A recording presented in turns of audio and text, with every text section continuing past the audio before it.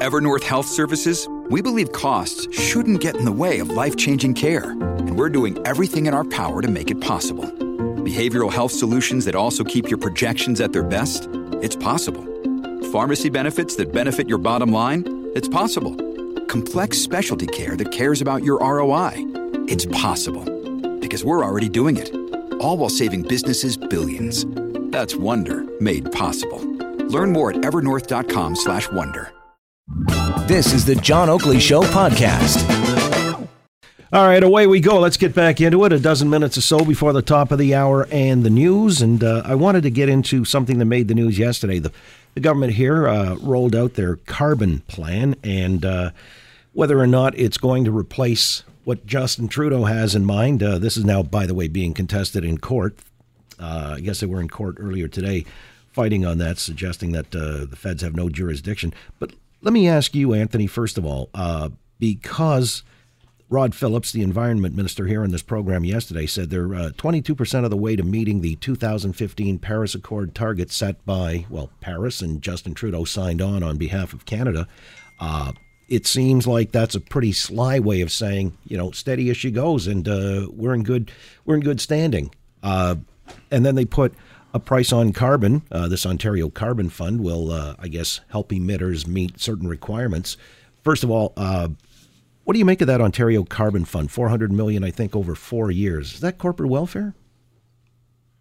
Unfortunately, there's been a couple of things that the Ford government has announced recently that somewhat look like corporate welfare. So we got to be careful about that, because Doug Ford knows he wasn't elected to give money to the corporations. But any sort of initiative that transfers the general green scheme from being screwing over the little guy every possible way with fees to get his car checked, with the carbon tax, with all these disproportionate hits, anything that gets rid of that apparatus and replaces it with something I've always advocated for, which is, sure, there's a lot of people out there who want to build the better green mousetrap. They're trying to do these innovative things. We'll make it easier for them, ideally by getting government out of the way, lowering their energy rates, getting rid of their taxes.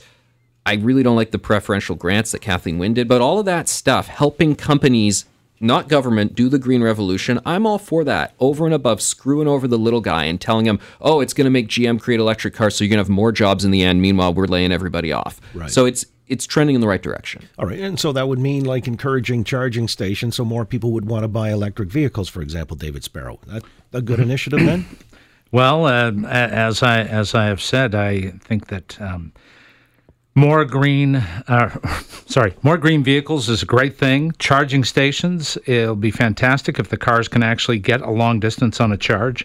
And as was said yesterday, I believe the infrastructure needed to put in those charging stations is going to be massive. That's going to cost a lot of money. And I don't know whether it will be the private sector or the public sector that's actually on the hook for the infrastructure rather than the station. Well, a P3 operation, would that be an ideal way of addressing climate change? Well, yeah, I mean, the P3, but I think, again, it comes back to the whole argument I made about the immigration issue. You have to have the public has to buy into this. If you look, for example, in the United States, one of the biggest arguments that Donald Trump made that resonated with people was the notion that, we're being forced to comply with all these standards that are, Paris, meanwhile, places like China that are our direct competitors are not.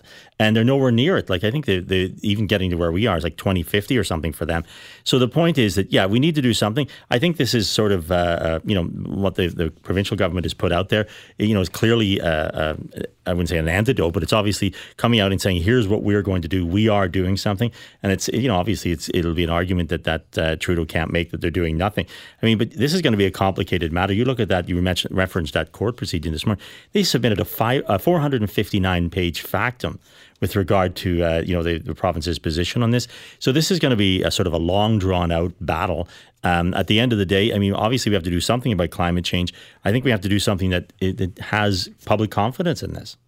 Well, all right. The fact, though, that we're close to meeting our Paris Accord targets, you've got to be bullish about that. I mean, or is that just a clever way for calling out Trudeau and saying, hey, we've replaced whatever you had in mind as far as a carbon tax is concerned? I think these were always silly targets to begin with. So when everyone talks about them either positively or negatively, my eyes kind of gloss over. But it is interesting to show that we somewhat through voluntary measures, and that includes getting rid of the coal plants and so forth, we have just been naturally trending in this direction. The forestry sector, for instance, John, has made a lot of great measures in moving forward with environmentally friendly initiatives, and they make up a lot of the greenhouse gas emissions in the country. They have significantly reduced their emissions because it's more efficient for them anyway. Generally, producing emissions is not that economically efficient in most lines of work, so they want to scrimp and save their money on that factor too. They're putting the R&D into all of that. And if we head in those directions, and we already are, I mean, we say the people want this. Well, if the people want this, the people who are at these corporations and these industries,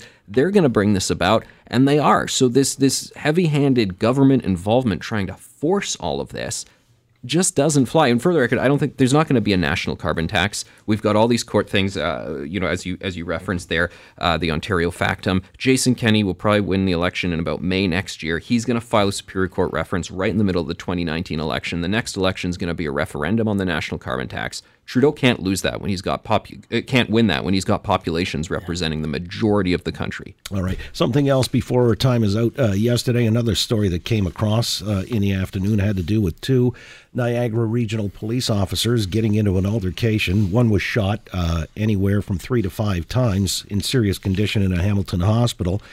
But it turns out that the individual who was shot also had quite a dubious police record, racked up several Police Services Act convictions, docked 120 hours in 2015 after pleading guilty to discreditable conduct and unnecessary use of force against a prisoner. 2012, he was docked 60 hours of pay after conducting his own investigation into a commanding officer who'd been cleared of wrongdoing from a previous incident.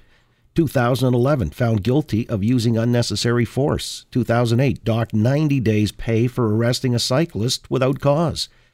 2007, lost a week's pay, found guilty in a disciplinary hearing for pepper spraying a handcuffed and restrained prisoner in the backseat of a cruiser in 2005. So, look, without actually impugning his character, he may have done that himself. I'm kind of curious if there's a point after which you finally say, I guess we got to take away a guy's badge and his gun. Can he still be a cop in good standing, Sparrow? How can you have 4 strikes and you're not out? I mean, come on. This is a crazy story, and the fact that this guy was still in the field, I don't understand it. As you know, I was a paramedic in the city of Toronto for 9 years, and I know the discipline that we had to operate under, and I would like to think that police operate under an even more strict system, but this is pretty absurd, and for them to actually get into a fight, a physical fist fight, that then ends up with somebody pulling a gun and shooting somebody multiple times, this is one of the most bizarre stories. Well, we talked about workplace incidents yesterday and whether or not you can ever see yourself drawn to those heights of being emotionally fraught and whatever. That aside, Michael, do you see that there should be a point after which you got to take away a guy's badge and gun? Well, and this is an example where that point was passed a long time ago. I mean, this is like reading the script from that movie Training Day. It's just insane. And, it's also the nature of the things, too. Arresting a cyclist, improperly, pepper spraying a guy in the backseat of your police cruiser. I mean, and I can only extrapolate from this, but what else happened? It comes back to the whole nature of public confidence in the police force and everything else, because you start wondering, okay, well, who's in jail who shouldn't be there? Who else was beat up? This is the kind of stuff that starts asking those questions. But you look at this guy's thing, it looks like, when you look at this, you're thinking you're probably looking at the rap sheet of somebody he should have been arresting instead of the guy making the arrest. Well, again, though, I want to be careful. Like, maybe the interdisciplinary thing that happened is all that was necessary to do, and then he was found in good standing till the next time. That probably was the case, and that's a long-standing problem we have in Canada, they probably have in the U.S. too. Public servants, we're not able to reward and give bonuses and celebrate all the good public servants and police officers and teachers, and we're not allowed to punish the bad apples out there. We got why weren't we able to toss this guy? why. Well, yeah, and that's the central question, because, if you can't with the police, is it a matter of, maybe you know about this, David, being a paramedic? I know sometimes, there's a territorial thing as to who addresses which calls and whatever, but is there association so strong or union so strong in this case that you can't basically fire a cop? Well, certainly the Toronto Police Association is considered one of the strongest unions in Ontario and perhaps in Canada. And frankly, I always look for the opportunity to bring a member back into the fold and to help them through their challenging period if they step outside of line. However, we also have a process whereby if someone is warned and goes through the whole process, then eventually their membership would come to an end. And you would think that would happen here in the Police Association, perhaps even faster than these 4 what appear to be pretty major incidents. Okay, so you didn't read this as give the guy another chance. Not at this point, and apparently his sergeant didn't either. Well, that's alleged. Still just alleged, but I get your point. All well taken. Guys, thanks for coming in this Friday afternoon. Anthony Furey from The Sun, Michael Giles, a government apparatchik, and David Sparrow, President of ACTRA National. Thank you all. Have a great weekend. Thank you.